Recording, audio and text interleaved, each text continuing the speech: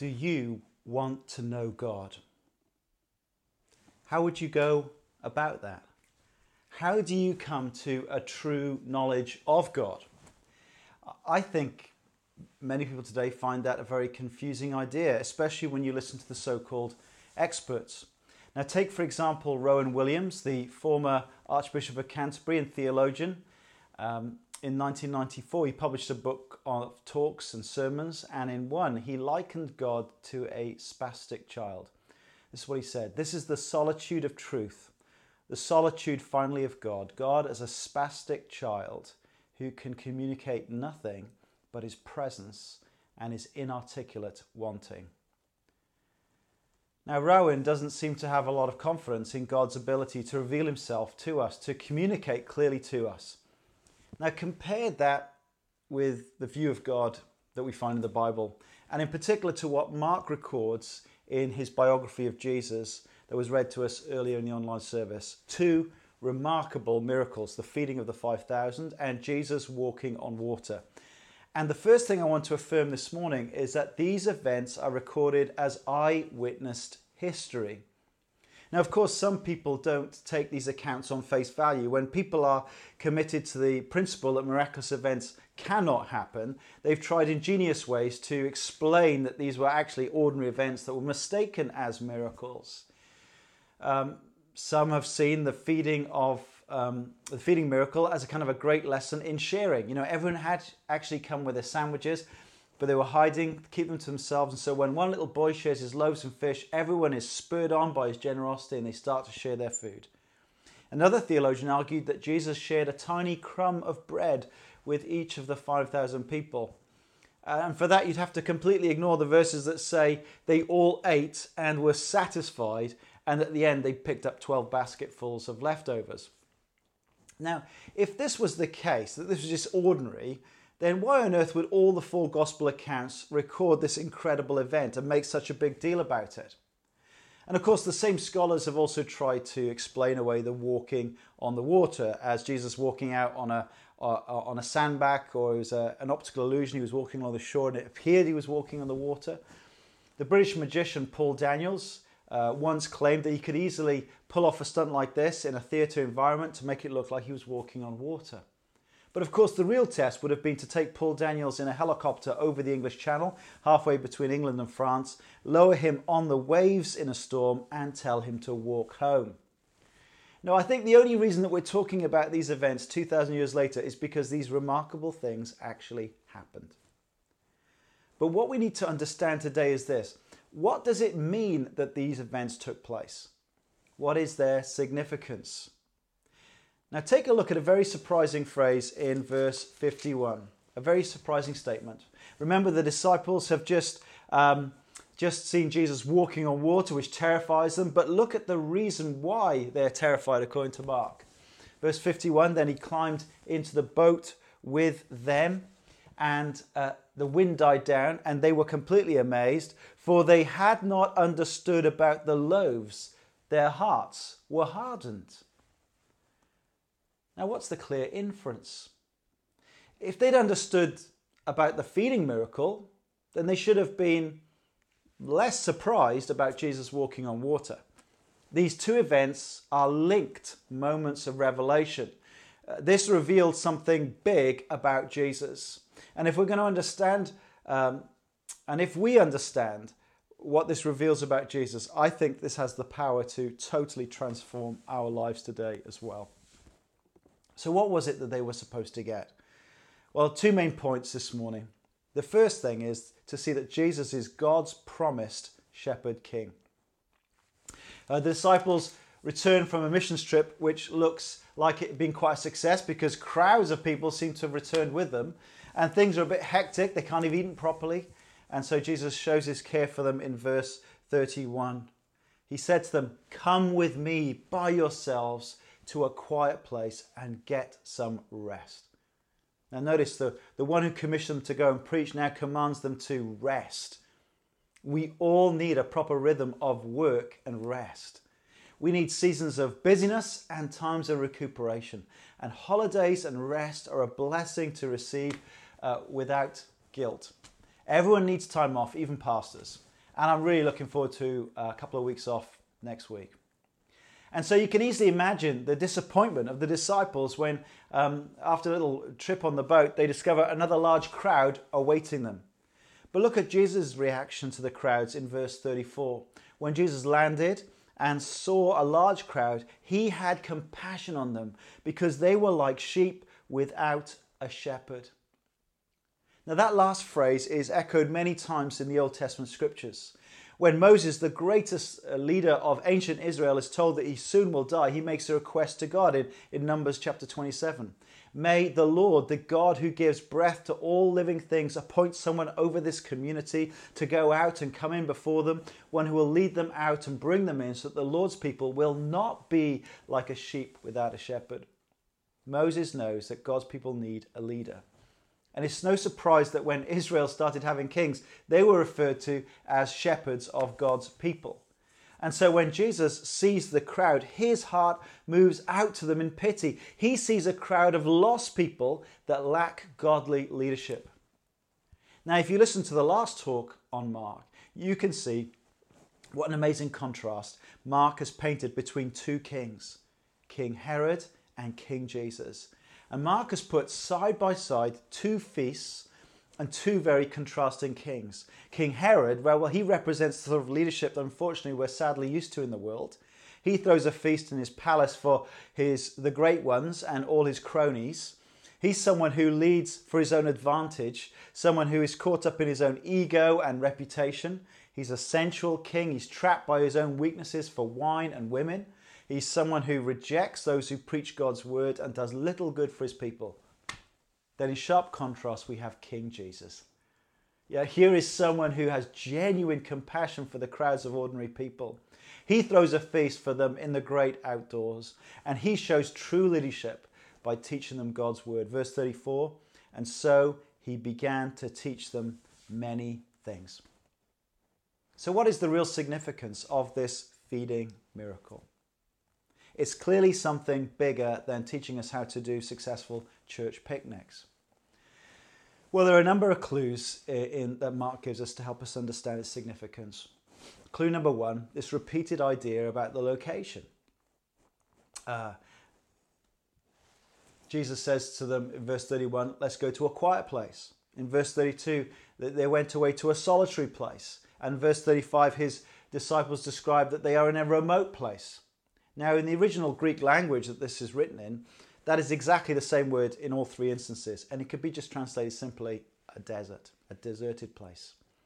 Clue number two.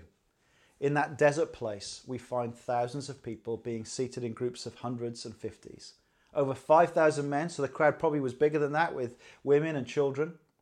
Clue three. They had insufficient food. All they have is one person's packed lunch, 5 loaves and a couple of fish. Yet amazingly, they are all fed with miraculous bread. Does that remind you of anything? Well, if you've had any Sunday school background, of course, this reminds you of one of the great moments in the history of Israel that took place at the time of Exodus. The Israelite slaves were freed out of slavery in Egypt. They were redeemed by God by a great act of salvation. He brought them out of slavery under Pharaoh to become his special people.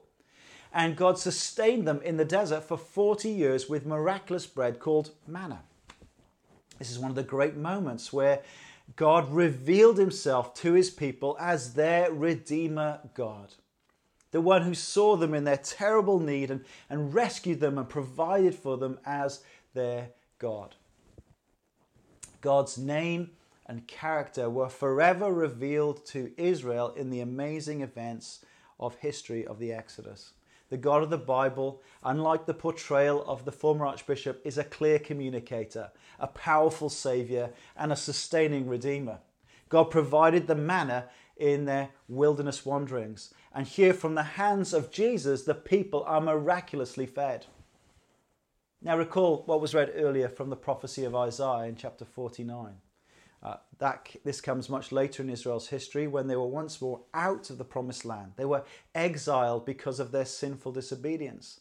But God graciously made an amazing promise 700 years before Jesus came. This is what the Lord says.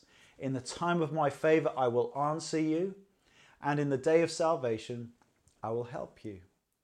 I will keep you and make you to be a covenant for the people, to restore the land and to reassign its desolate inheritances, to say to the captive, come out, and to those in darkness, be free.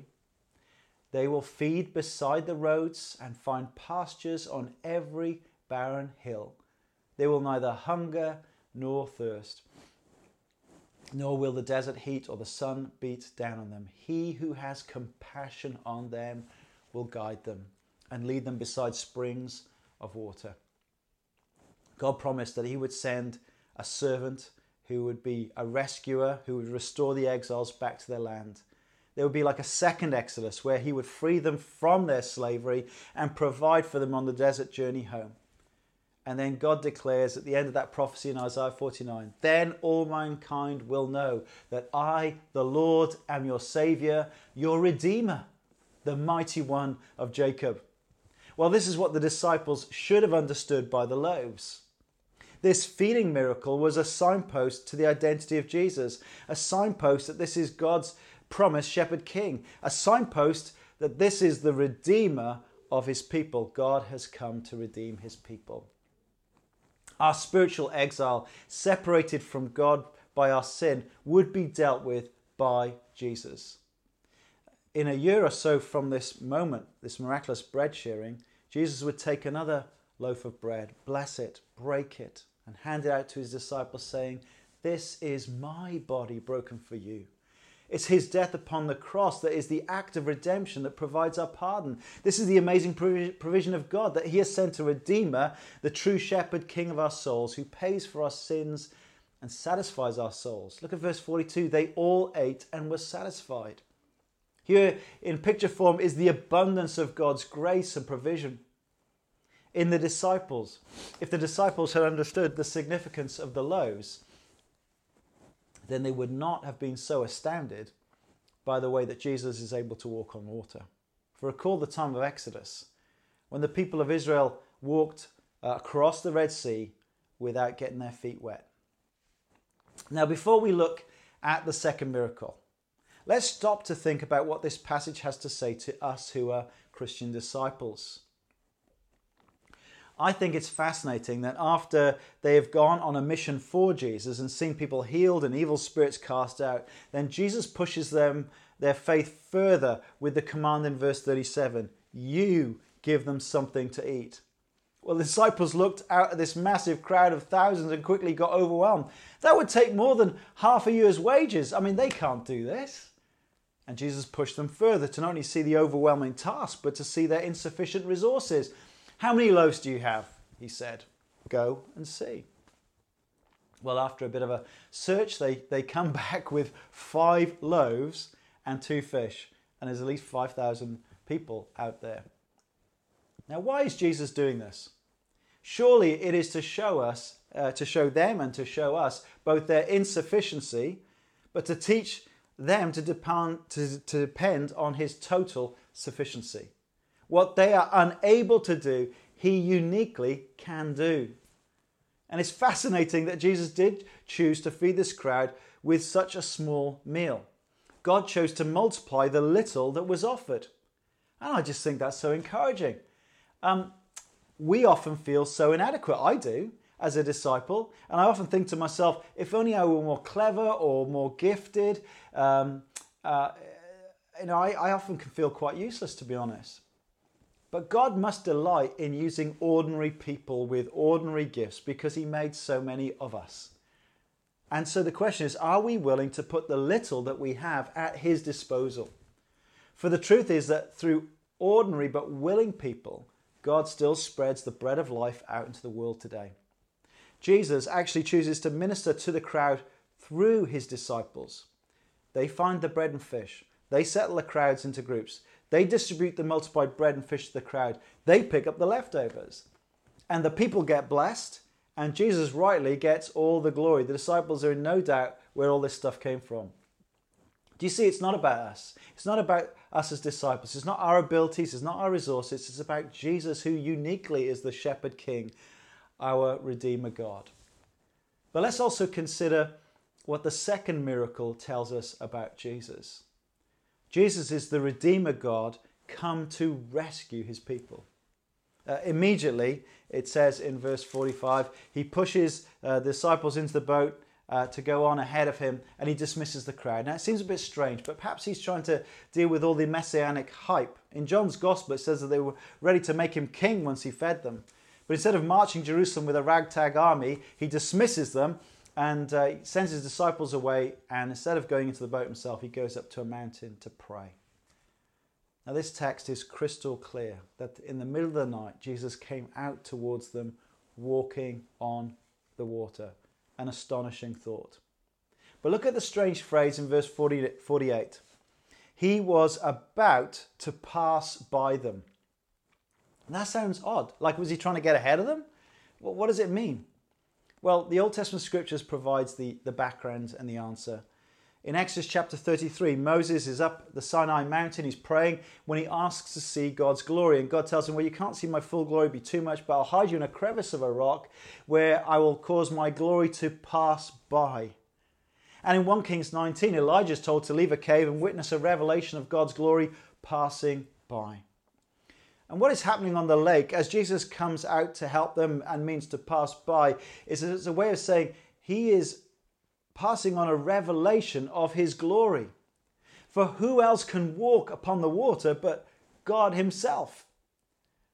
The Bible is not just a book of facts, it actually interprets them for us. The works of God in the Bible always have attached to them the words of God so that we can understand them. And the disciples are terrified, but Jesus calls out to them in verse 50, take courage, it is I, don't be afraid. Now, our English translation obscures what a major declaration this is, because in the original language, the middle statement is simply two words, I am.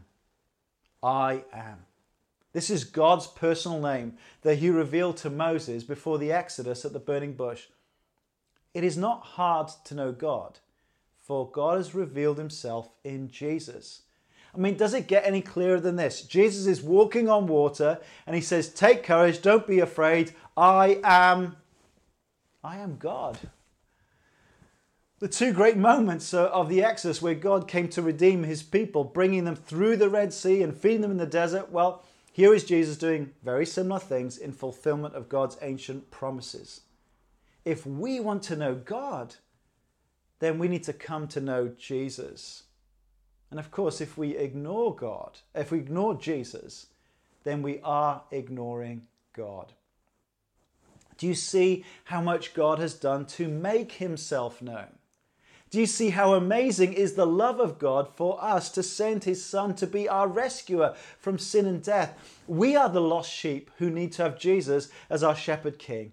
And have you responded to him yet? Have you repented of living for yourself and put your trust in him as your Saviour and King? No, my friends, the Redeemer is clearly revealed, the redeeming God. But how does it go down? Well, clearly the revelation is not understood. In verses 53 to 56, as the boat lands on the other side of the lake, the crowds appear again, but they only seem to be interested in a healer. And the big shock is to see what is said about the disciples in verse 52. They were completely amazed, for they had not understood about the loaves. Their hearts were hardened. Their hearts were hardened. Hardness of heart is the biblical phrase used of Pharaoh, who enslaved the people and opposed God. Hardness of heart was the description of the religious leaders who were plotting to kill Jesus. But yet here it is a description of his own disciples. See, the problem of communication is not on God's side. The problem is on the receiving end. Our problem is that we start with hard hearts that fail to perceive or fail to accept the clear revelation of God in Jesus Christ. Scriptures record the events of history. God has spoken. He's made promises. God has fulfilled his promises. He promised a Redeemer, and a Redeemer came, his only Son. It's harder to get clearer than this, isn't it? Feeding thousands of people with a few loaves of bread, walking on water. What more does God have to do to get our attention? Our problem is this: it is our sinful, rebellious hearts. And the truth is, we need God to do a miracle to open our eyes, to unstop our ears, and give us brand new hearts. And He alone can do that. And if you've not done so already, call upon Him to do this for you. Repent and believe the good news. But a closing word to disciples. I mean, if you're in the middle of great trials right now, meditate on verse 48. He saw the disciples straining at the oars because the wind was against them. Why are they out there in the middle of the night struggling so hard? Because Jesus sent them across. It was their obedience that made life so uncomfortable for them. And even as Jesus is in prayer, His eyes were still upon them, and He sees their pain and their struggle. And it's true for now. Jesus sees all our pain, and He cares for us. In Luke's Gospel, Jesus says to Simon Peter, "Simon, Simon, Satan has asked to sift you as wheat, but I have prayed for you, Simon, that your faith may not fail." We have a great high priest who sees us in our struggles and who is interceding for us, even now, the Bible says. And it was in the darkness of that stormy night that He chose to reveal His amazing glory to His disciples. And in the most extraordinary way, He encouraged them. Take courage. I am. Do not be afraid.